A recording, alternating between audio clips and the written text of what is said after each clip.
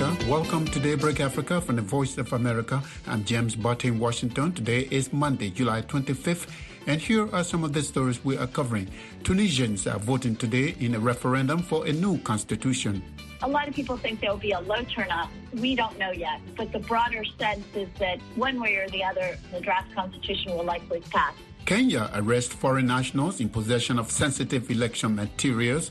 A longtime Ugandan opposition leader joins the government. The parliament of Rwanda and Ghana agreed to bilateral cooperation. Liberia's anti-corruption chief criticizes the legislature for dissolving his commission. We are taken aback that the legislature have gone to work to create a new commission with the sole intent to defeat the purpose of combating corruption in the country. And 5 Southern African countries meet to prepare for an elephant census. Those stories plus Samson O'Malley Sports are coming up on Daybreak Africa.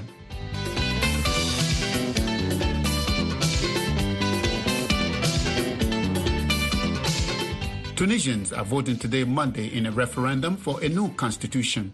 Some say if passed, it will be a threat to democracy because it will reduce the power of parliament. Reporter Lisa Bryant in the Tunisian capital, Tunis, says turnout is expected to be low because many Tunisians are experiencing economic challenges.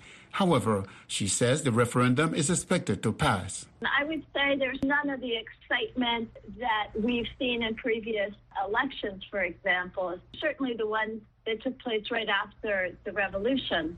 But on one side, there's indifference. There's also more of a quiet support for this new draft constitution by a lot of ordinary people, working class people. And then there's real concern, alarm by a whole other chunk of Tunisians. Many of them are perhaps better educated.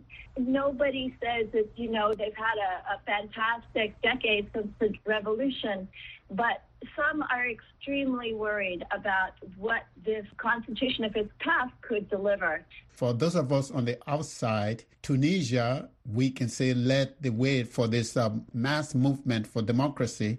Why are people now concerned? It's true. I mean, from the outside, Tunisia was, sort of this amazing, surprising sort of initial success story in some ways for this Arab Spring. It certainly was the country that ignited this broader popular movement for change, for an end of strongman rule and just a change in more democracy.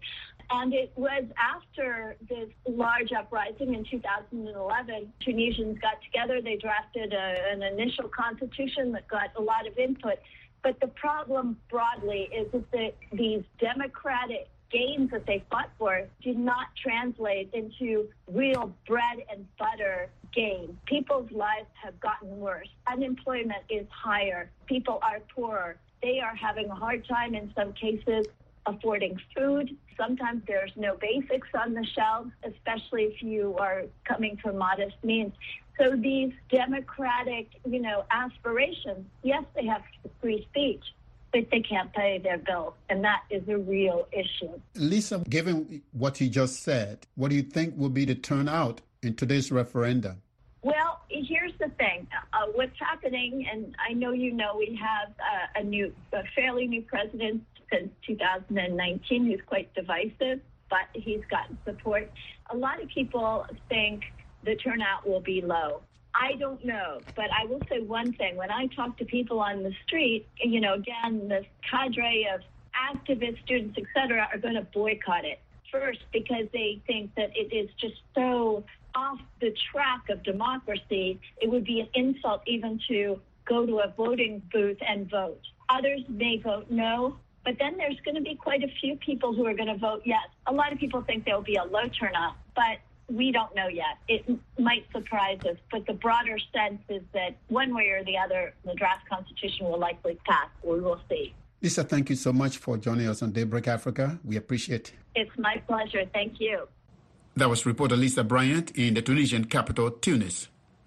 Kenya's Directorate of Criminal Investigations yesterday, Sunday, said 3 Venezuelan nationals were arrested at the Jomo Kenyatta International Airport for possession of election materials, which they carried as personal luggage. Their arrest has prompted debate as many are questioning the credibility of the upcoming elections. Maureen Ojiambo reports. On Thursday night, Venezuelan nationals identified as Jose Camargo, Joel Gustavo Rodriguez and Salvador Suarez were arrested upon landing at Kenya's Jomo Kenyatta International Airport in Nairobi. According to Kenya's Directorate of Criminal Investigation Director George Kinoti, they carried a bag containing 17 rolls of stickers targeted to serve at least 10,000 polling stations in 10 counties. In another bag, one of the suspects was found in possession of a personal laptop, a personal monitor, 5 flash disks, 1 mobile phone, and assorted personal computer accessories. Hilary Mutiambai is Kenya's Inspector General of Police. The said stickers were not declared as per the law when they were impounded at the airport. Secondly, the stickers were not accompanied by the IBC officials as per routine procedures. And thirdly, that such sensitive materials were carried in a personal luggage of a foreigner. Kenya's Independent Electoral and Boundaries Commission, IEBC, defended the three. It said in a statement that they were employees of a London-based company, Smartmatic International, that was contracted by the electoral body of Kenya to deliver election materials. The commission's chairperson, Wafula Chebukati, said that they were hired legally from Venezuela to deploy and manage the electronic voting system, which will play a central role on August 9th general elections. Kenya's Cabinet Secretary for Information and Communication Technology, Joe Musheru, said that the arrest of the trio was appropriate given they were carrying sensitive materials. But if you're procuring, there's a process in which you deliver goods into the country. You cannot just have it in your luggage. You're from Venezuela. Even the companies are not from, the company that is contracted was not from Venezuela, even if they have a branch, or Panama. So there's things that must be cleared. And as a country, we must be sure that whatever is being done is done above board.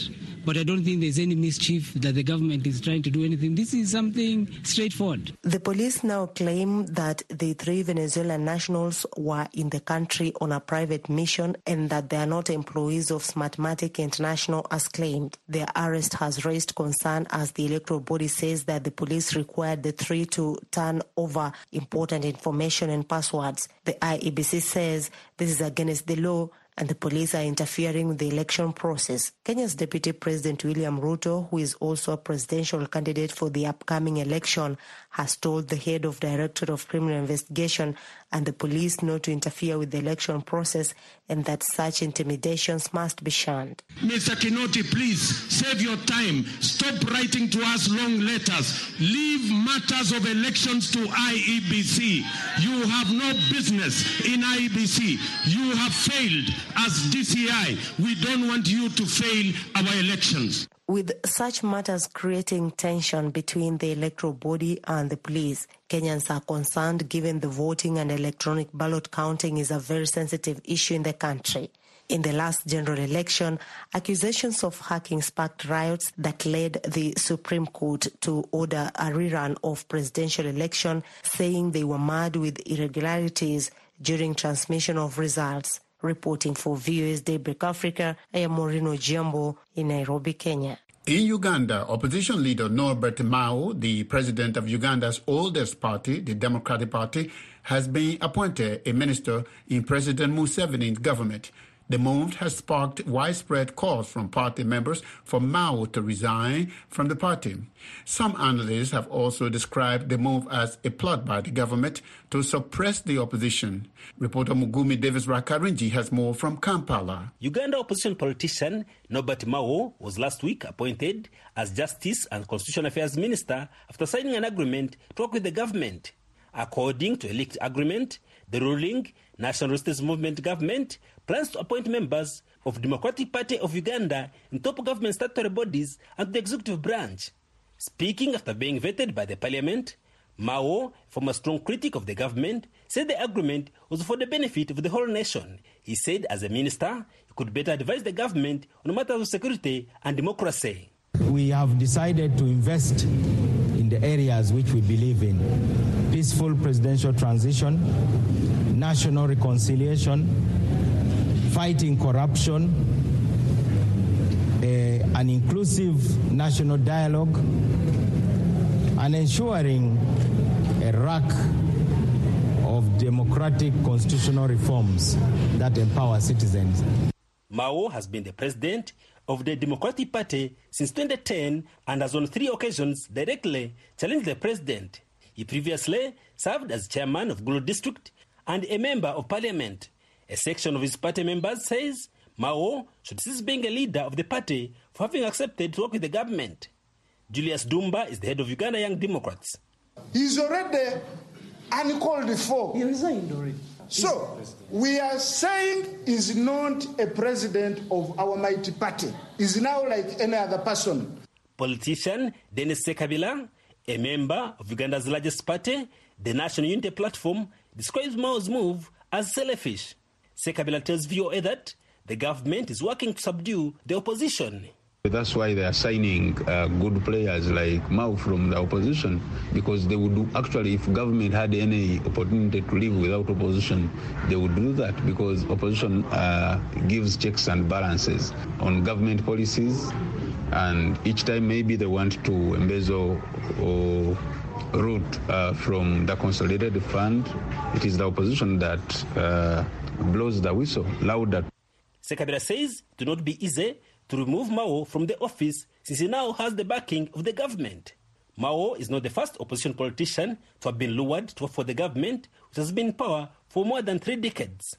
For VOA News, I am Mugume Davis Rwakarinjini, Kampala, Uganda.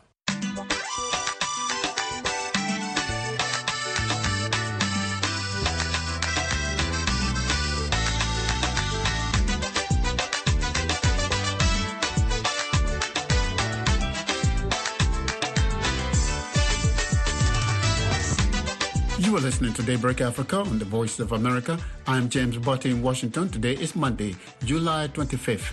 And still to come on our program, Samson Omale Sports. The chair of Liberia's Anti-Corruption Commission says he has doubts about his personal security. Edwin Clamartin says his whereabouts are presently unknown to the public, implying that he may be in hiding. Last month, he recommended the prosecution of several government officials for alleged corruption, including Agriculture Minister Jenny Cooper. Last Friday, the Liberian Senate joined the House of Representatives to pass a new law that would create a new anti-corruption commission. The new law limits the powers of the body to freeze the assets of an alleged corrupt official.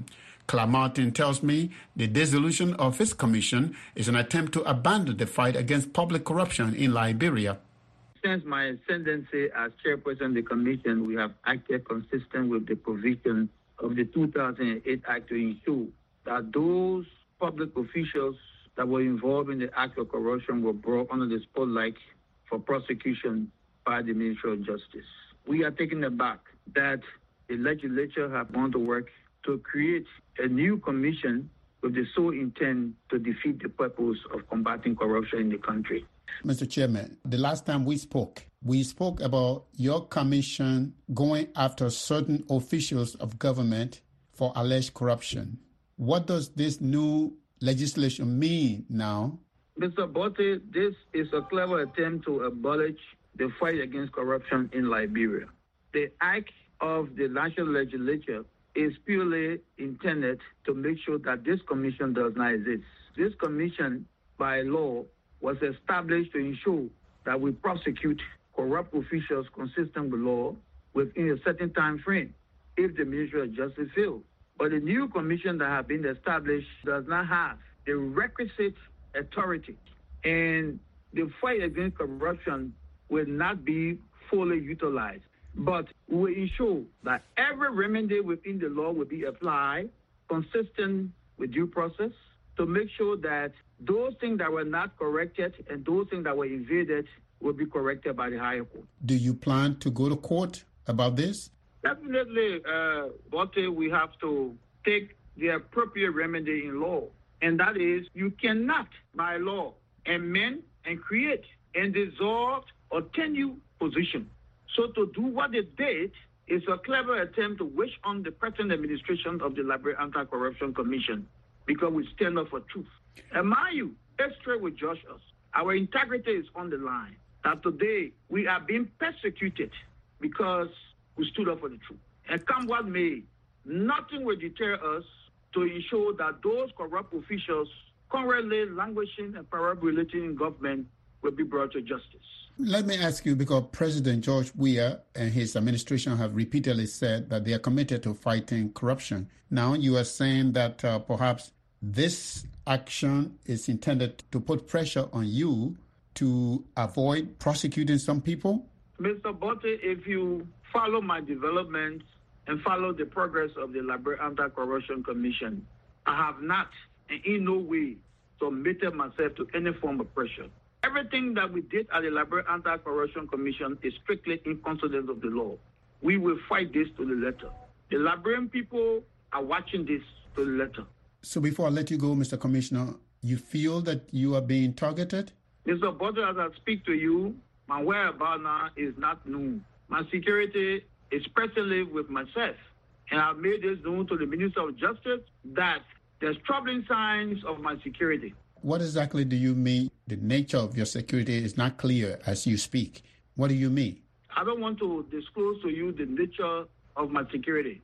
But since I assumed this office, under one police have been assigned to me. And I communicated with the Ministry of Justice that there are troubling signs of my security in this process. And I want the Liberian people to know, but howbeit, in the interest of justice and in the interest to ensure corrupt officials are brought to justice, I will act consistent with law. Mr. Commissioner, it's a pleasure speaking with you, and please be safe. Thank you very much. Edwin Clapp-Martin is chair of the Liberia Anti-Corruption Commission. You are speaking with us from an unknown whereabouts. Rwanda and Ghana are working to improve their ties. This week, the legislatures of the two countries signed a memorandum of understanding promising to work together. Members of the two parliaments said the agreement will help them craft laws that hold their leaders accountable and curb Africa's dependence on foreign aid and influence. The MOU was signed in Rwanda's capital, Kigali. Eugene Wimana has details. The Memorandum of Understanding stipulates that it will promote inter-parliamentary dialogue and will strengthen bilateral ties to boost economic growth, peace and unity. And I can see the spirit of togetherness in Rwandans, which is the Rwandese as showing the way that you don't have to bring anything that will divide us. Our focus should be on what will unite us, and unite us for our common good. The Speaker of the Rwandan Chamber of Deputies, Donatilla Mukabalisa, says the two parliaments will compare notes on legislative and social political matters that help the citizens of both countries. She says the agreement will help them not only develop the capacities of their parliamentarians that are in the interest of the people they serve, but also will manage better institutions that report to the parliaments. Members of parliament from Rwanda and Ghana say if African institutions work together, they may help wean the continent of its dependence on foreign support. They say the COVID-19 pandemic and Russia's invasion of Ukraine have served as a wake-up call for African leaders to look for homegrown solutions. Eugene Uimana for VOA News, Kigali, Rwanda. 5 southern African countries with the world's largest concentration of elephants are meeting in Botswana until Tuesday to prepare for the first ever aerial population count of the animals. The census lasts from August 8 until October 20th. From Gaborone, Botswana, reporter Mkundise Dube has details. The 5 countries are part of a large conservation area known as the Kavango-Zambezi Transfrontier Conservation Area, or KAZA. The area is home to an estimated 220,000 elephants, but KAZA member states are keen to know the animals' exact figures. Representatives from partner states are meeting in Botswana's resort town of Kasane for a pre-census workshop to prepare for the exercise, expected to cost $3 million.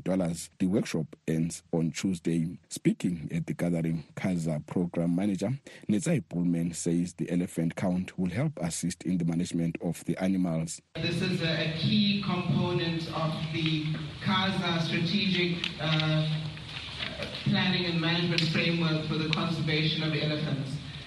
It was a recommendation that we cannot effectively achieve the goals and objectives of people and conservation in the absence of an undertaking like this to understand to the best possible estimates possible the elephant population and KAZA. Botswana-based conservationist Map Ives says the census figures will be key in showing elephant patterns across the region. You know, we hope to see what the results come up with. But what we'd be interested in seeing is maybe not only how many elephants there are, but the distribution thereof, and what is the likelihood of those elephants moving between countries, that is Zimbabwe, Namibia, Angola, and Zambia. We know that these populations are basically one single contiguous population. Ives, however, is the census outcomes might not resolve growing human-elephant conflict. You know, I hope that they also take into consideration the fact that the human population has exploded in the areas surrounding the elephant populations in recent times. And of course, if both populations are increasing and the humans are probably increasing faster than that of the elephants, you are going to have difficulties between the two. And I can't see these difficulties going away in the near future, and I also cannot see any interventions that may prevent that happening. Elephant populations are decreasing elsewhere on the continent due to poaching and the loss of habitat. But the Khaza region has seen an increase and has more than half of Africa's elephant population. For VOA, this is Mqondisi Dube in Gaborone, Botswana.